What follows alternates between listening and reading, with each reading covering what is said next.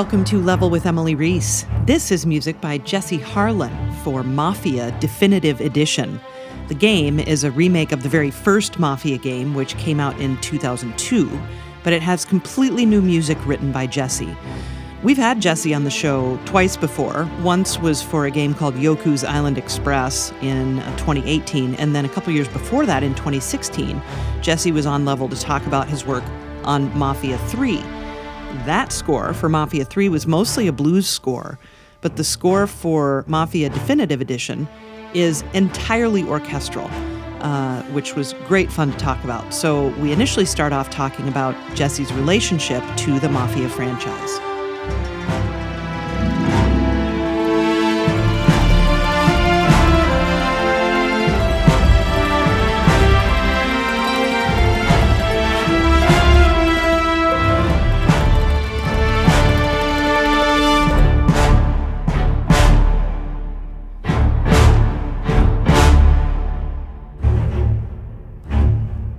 It's interesting, I grew up a console gamer as a kid, and so not only did I grow up a console gamer, but my dad in the 90s was like a hardcore Mac evangelist at the time, to the point that he was like, we will never own a PC.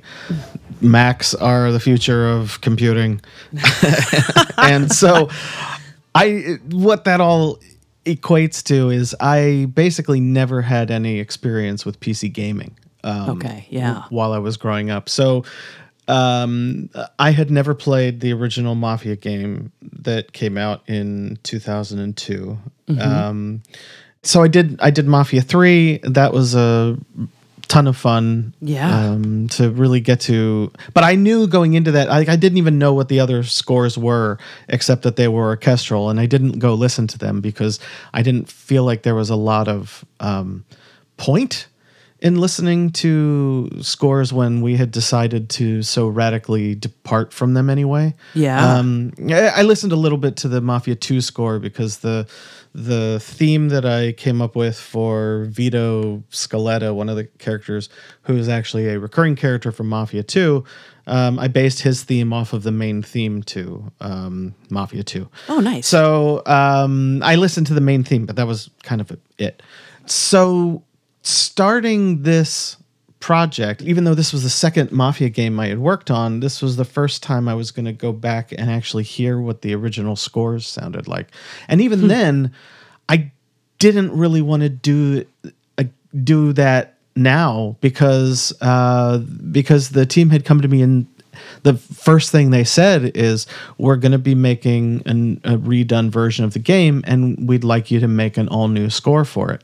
So already starting out, I thought, okay, so they want me to come up with something new, so I'm not going to do a deep dive into what had already been done, because I don't want it to too much color what I'm going to do on the new score.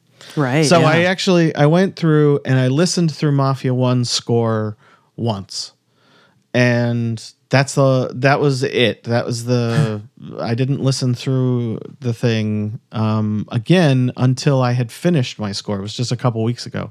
I went and thought, you know what? I'm curious as to what it sounds like now that I'm done. I wonder where things are at in terms of the scores side by side.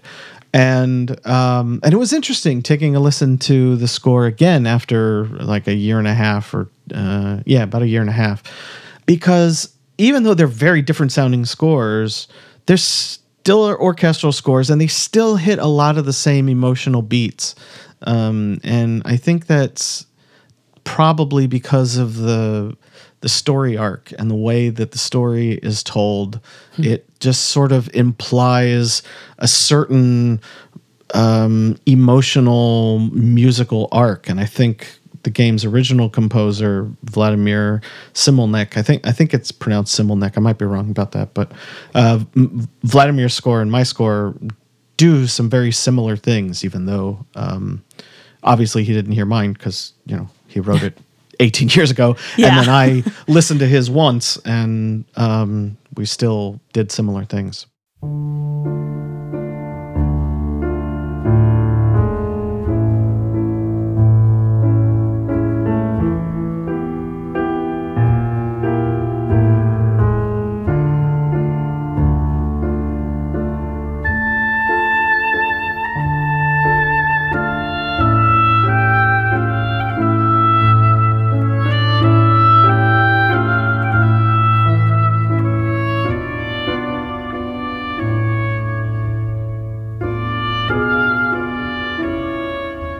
I remember for when you did Mafia 3 and we talked about that score, you talked about how, the central characters kind of to create their themes or just kind of what their music was about, you really tried to think about what kind of music they would listen to. Do you remember talking about that? Yeah. I do. Yeah, and I'm wondering if you had the opportunity to kind of approach things from that direction here as well, or how you went about that.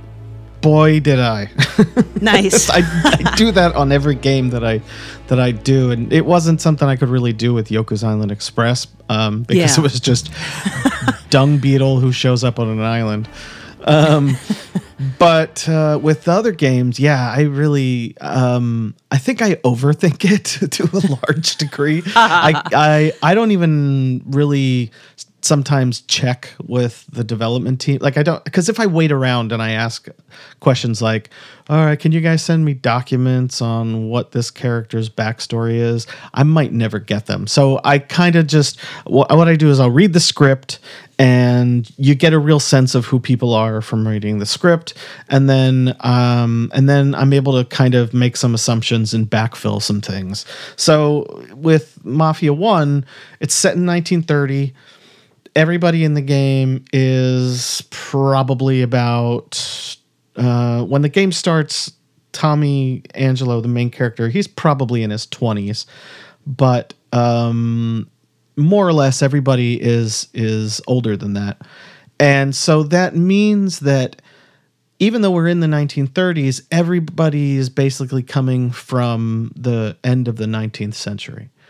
And not only that, but they're Italian in America, which means they are almost certainly Catholics, which means they attend a lot of Catholic church services, which means they'd be steeped in liturgical Catholic music. It means that a lot of them are like a lot of the characters specifically were born in Italy, I think Sicily.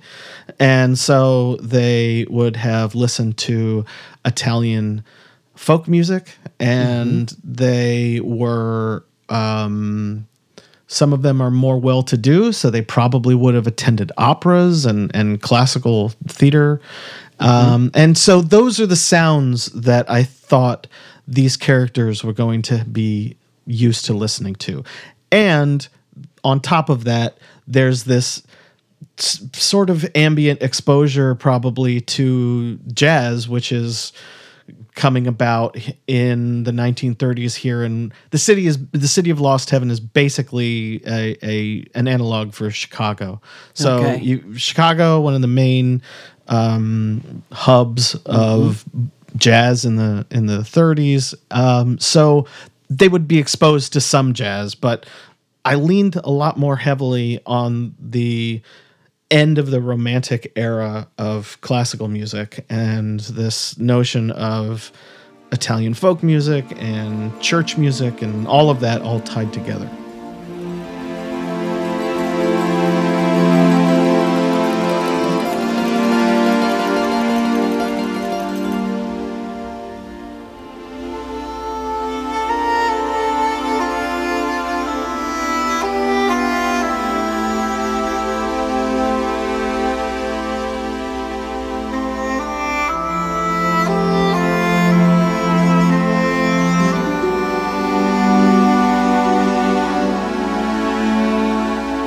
Yeah, and I heard a lot of that influence in there, and it's really nice. And it really was just refreshing to just hear it literally be an orchestral score. So talk to me about that, too, because so much now, I just automatically assume I'm going to hear a hybrid score. Now, obviously, I assume there's some electronics in there somewhere, but it's just so, I mean, and maybe there aren't, but it's just, it was really nice. So tell us about that.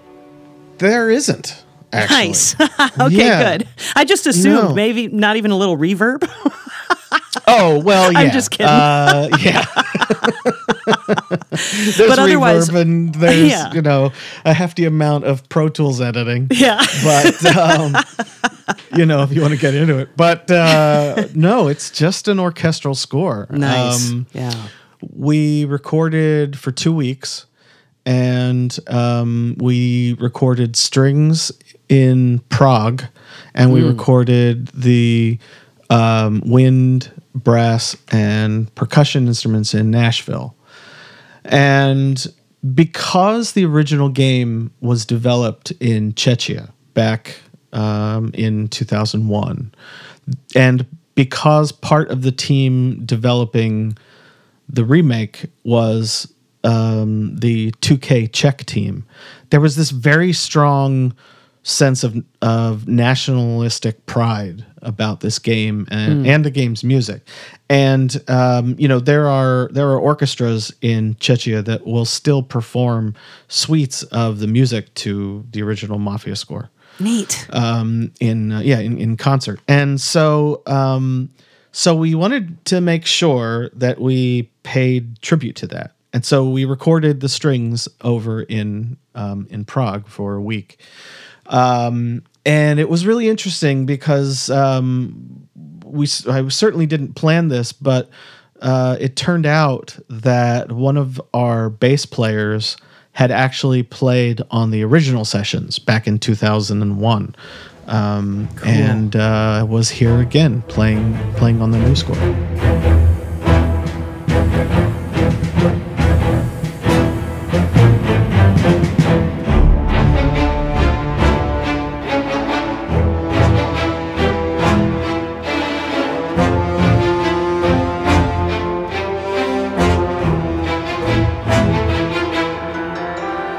And also you made, for the soundtrack, just really long suites, really, of these of this music that you wrote, which is also really nice. Oftentimes on a soundtrack, you're getting 2.5, 3.5 minute tunes, and these are 4.5, 5.5 minutes. So you kind of get to spend time in these spaces and also kind of travel through these moods as well. So tell me about that.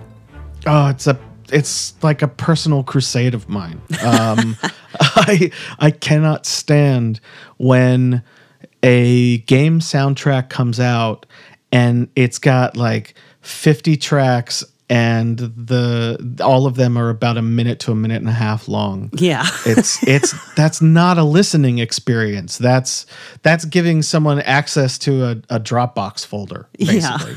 Yeah. and if I can change the world of soundtracks in any way, it would be to convince any and all composers listening, make sure when you do your soundtrack, you take your cues and you stitch them together into a listening experience, because that's what a soundtrack is. Yeah. It's not a means of just showing off what you've done. It's a means of creating a listening experience for the listener, an emotional journey. Your music is the only thing they've got of the game in that instance. And it's entirely on you to make it have some journey to it. And if you are just firing off a cue and ending it every 90 seconds, you're doing a massive disservice to the person who's listening to it. There's a track called A Bit of a Situation, and there's also kind of a lighter section about halfway through that track. And it really reminded me of I've been listening to a lot of autumnal and harvest music lately for another podcast I do, and I just heard just kind of echoes of like a Copeland thing happening. And I was real curious about that section. It kind of stood out as different. So, what is it? Well, the game has a car race in sort of the first third of the game. It's notorious amongst fans of the game because in the original game, it was near impossible to beat, and it would just break the spirit of people trying to play the game and finish it. And the original game didn't have any music during the race sequence. But we were doing the remake, and I was just about done. I think I had about maybe 3 cues left to write. And on a Friday afternoon, maybe a Friday morning, the audio lead, it's audio director, Matt Bauer, for Hangar 13, Matt came to me and said, "We would love for you to take one of the remaining chase intensity cues that you have to write. And can you write it for the race sequence? And I was like, oh, yeah, sure. And he said, we're going to send you some video, and under that video is going to be some reference material that we found. And just take a listen and see what you think. And so they sent me this piece, and it was this like absolutely just crazy involved, crazy complicated piece of late 19th century. I don't remember who it was. It was like Schubert or Mahler or something. And it just was like nonstop, just, and I was like, oh my God, I've got like 5 days left to write 3 pieces of music. I got to get this done. Like, I have to do this piece over the weekend. Wow. How am I going to write 2 minutes of that over the weekend? And I just was freaking out about it for probably about an hour. And then I just sort of said to myself, like, okay, well, I'm just wasting time now. I gotta get going. And I mean, this is the beauty of having a thematic score. You when you've created themes for it and you get handed something like that, you're not starting at square one. You already have building blocks that you can pull from. Mm-hmm. I knew that it was because they'd sent me video footage. I knew what it looked like. I knew that it was going to be bright, really colorful because of all the race cars. It was sunny. That no one was shooting at you for a change in the game. So I knew that this could be one of the few times in my life that I could write a major key chase sequence. Yeah. And I also knew that because this piece existed only for the race sequence, it didn't have to come out of any piece of music and it didn't have to go into any other piece of music. So while the entire rest of the score is in D minor, this one cue changes keys like crazy all throughout because I was like, I can do what I want. And I just would just write for a bit and end up in some key and stay there for a little bit. And then I'd play a melody and decide to just raise one of the main notes a half tone. And then I'd be like, oh, well, that's interesting. What key am I in now? And I just shift or modulate. And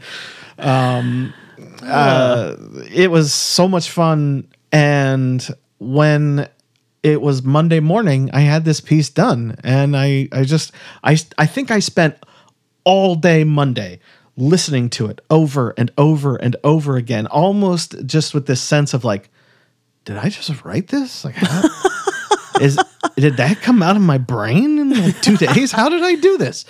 And I have gone back to it since in the year and a bit since I wrote it. I've anytime I've had self-doubts, like, what am I doing? Am I going to be able to do this all right? Am I going to,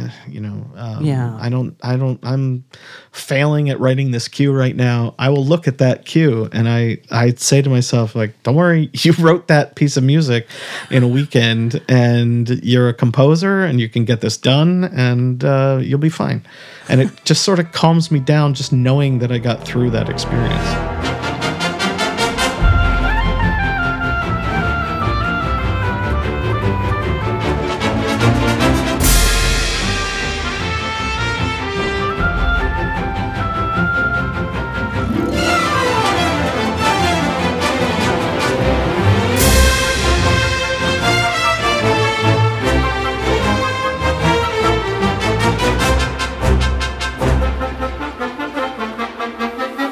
There's some really great trumpet stuff throughout this. I remember that from Mafia 3 too. Mafia 3 also much more, I would say, jazz and blues in that one than you hear in this one. Would you agree? Yeah.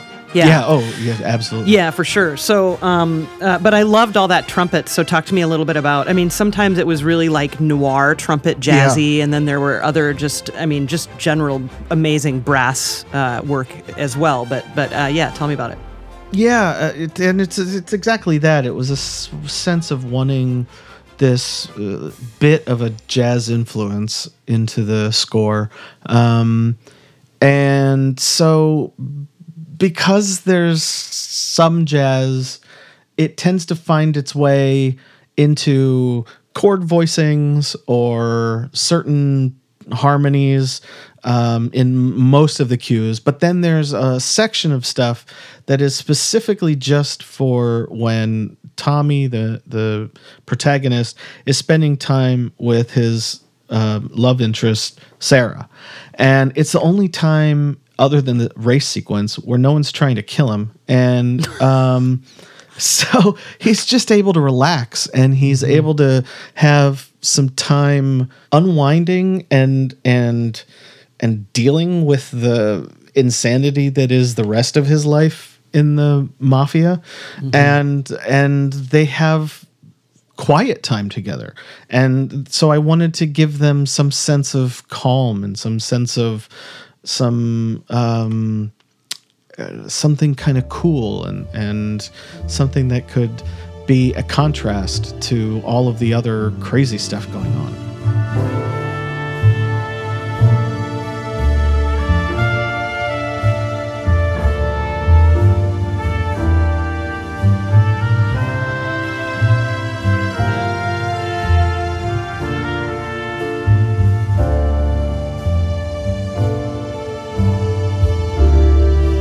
So the noir's trumpet stuff really, it did that well, I think, and it was a texture that it so instantly roots it in that time period, you know.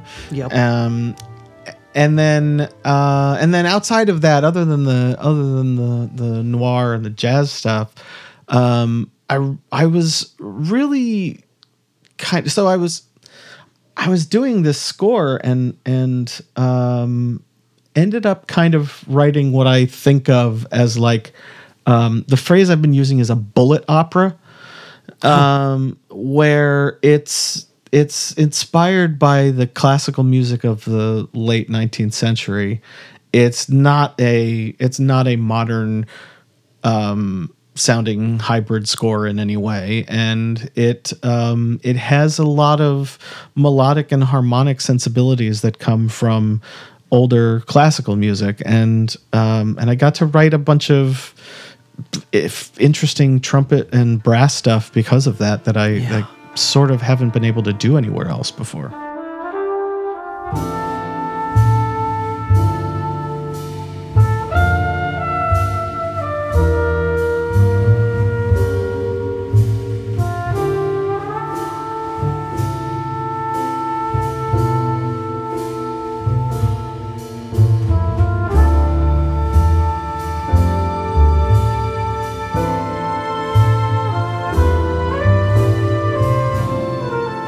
Also, the clarinet in Our Business Has Rules is absolutely phenomenal. And I mean, I always say that if I were to go back and do it all again, I'd play clarinet instead of trumpet because I love clarinet. And so that I thought was really fun. Tell me a little bit about including that as a solo instrument. Yeah, I love clarinet as well. I think clarinet is one of those things that sampled instruments doesn't get well. And I can sketch out cues with a clarinet sample pretty well, but there's just absolutely nothing like getting someone who really understands their instrument well to be able to play clarinet live for you. And so I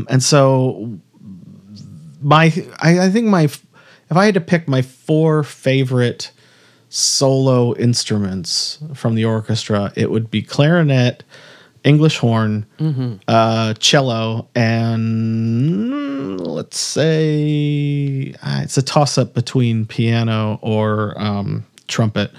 But particularly like not even trumpet, but more like a cornet or something, like something that's warmer, softer. Which is what we used actually on some of that noir stuff. Oh, cool. Yeah, and in fact, we did a number of takes of it where we were like, okay, now let's try it with a Harmon. Now let's try it with a Harmon mute with the stem out. Now let's try it with a cup mute. Let's try it with a cornet, et cetera, et cetera. We just sort of all decided like, oh, that's the one that sounds the best. Nice. But yeah, I loved getting to write for the clarinet. It was something that I tried to use to represent again, just like the there's sort of a humanity in it that you can get, and I really tried to bring in the sort of fragileness of the characters with these clarinet lines.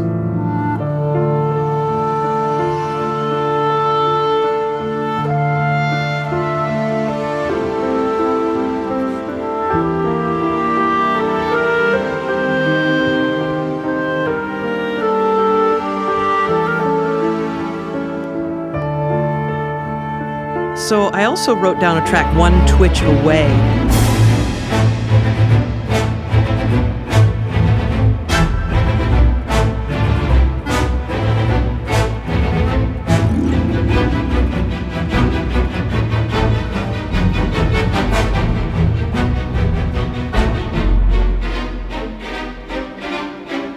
That little bit there that you just passed by, the da da da da da da da da.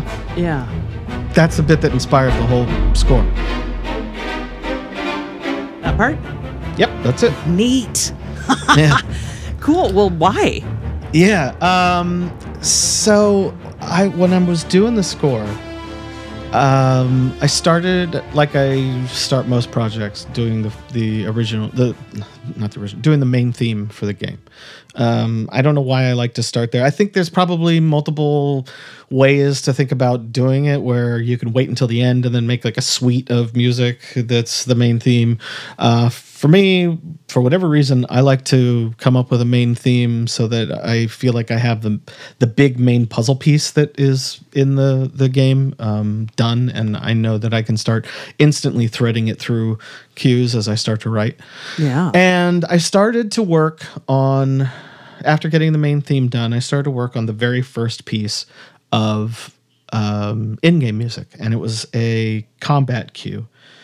And I was writing, and I got it's just a few seconds into the track, into that particular cue, when I wrote this bar of music that just went like dun dun da da dum da da dum da da da, and it just had this minor key bounce and lightness to it, and the harmonies reminded me of 19th century ballet.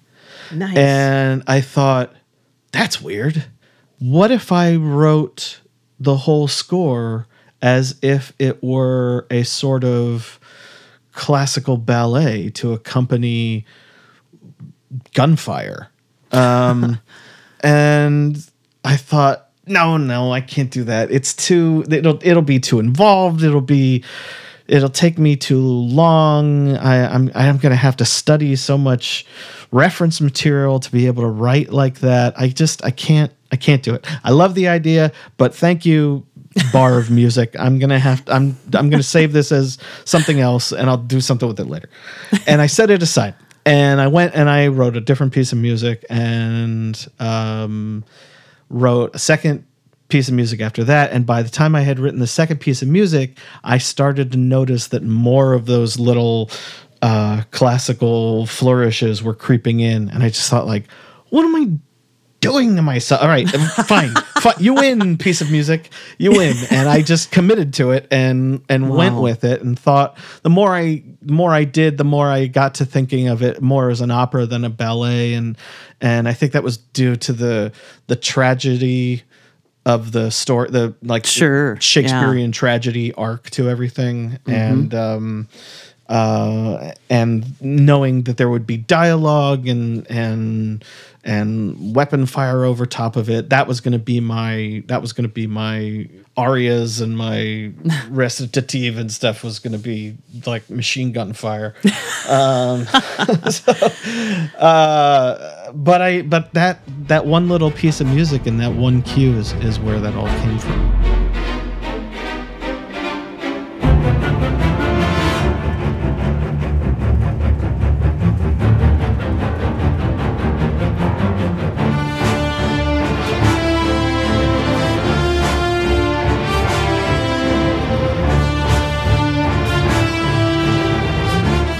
I scored a game a while ago called Counter Spy, and it was a 1960s spy thing, like a Cold War spy game. And I told myself when I was doing that game, like, okay, don't listen to any John Barry stuff. You don't want to get too Bond influenced. And I wrote the first couple of cues and I sent them to Sony, and they were getting ready to implement stuff for an E3 video. And I was listening back to it one day and realized that I had, even though I hadn't listened to any of it, I had basically just rewritten the B section to the main Bond theme. And so I was like, oh God, what have I done? And I had to email Sony and say, like, stop the presses. Like, I gotta give me like an hour. I gotta send you a new piece of music. Wow. And so that freaked me out when that happened. And I've tried to be really conscientious since then of finding things that'll influence me, but not leave a, like, just unbelievably indelible mark on the score. And so I kind of now listen with scores at an arm's distance, so I don't internalize any one thing all that much. I don't want to have to go through that again. It's stressful. You're worried about that, I think, all the time as a composer. Sure. I had that happen once at LucasArts too, when I was on staff there. I wrote a piece of music for a game, a Star Wars game, and I put it in the game, and everyone started to hear it. And one of the level designers came up to me and said, "Hey, cool piece of music.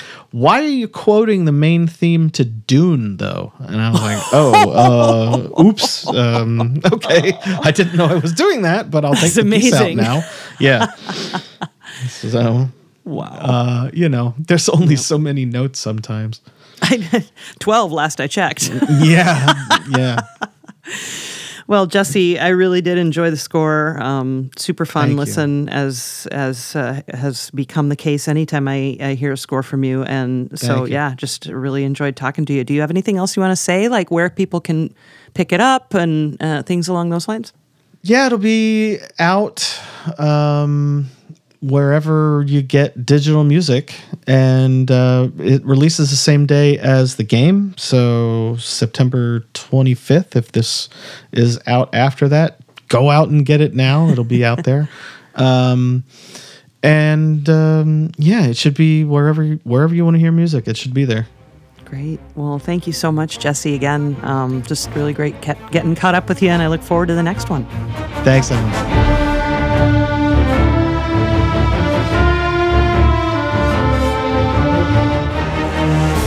Thanks for listening to episode 140 of Level with Emily Reese. You can learn more about Jesse Harlan at patreon.com/level, and you'll find a playlist there as well. I'm Emily Reese. Sam Keenan is our producer. Say hi, Sam. You can follow us on Twitter and Facebook at Level with Emily, and learn more about us at levelwithemily.com, made possible by Adam Selvage at Tiki Web Services and composer Brad Gentle. Level with Emily Reese is a production of June Media, Inc.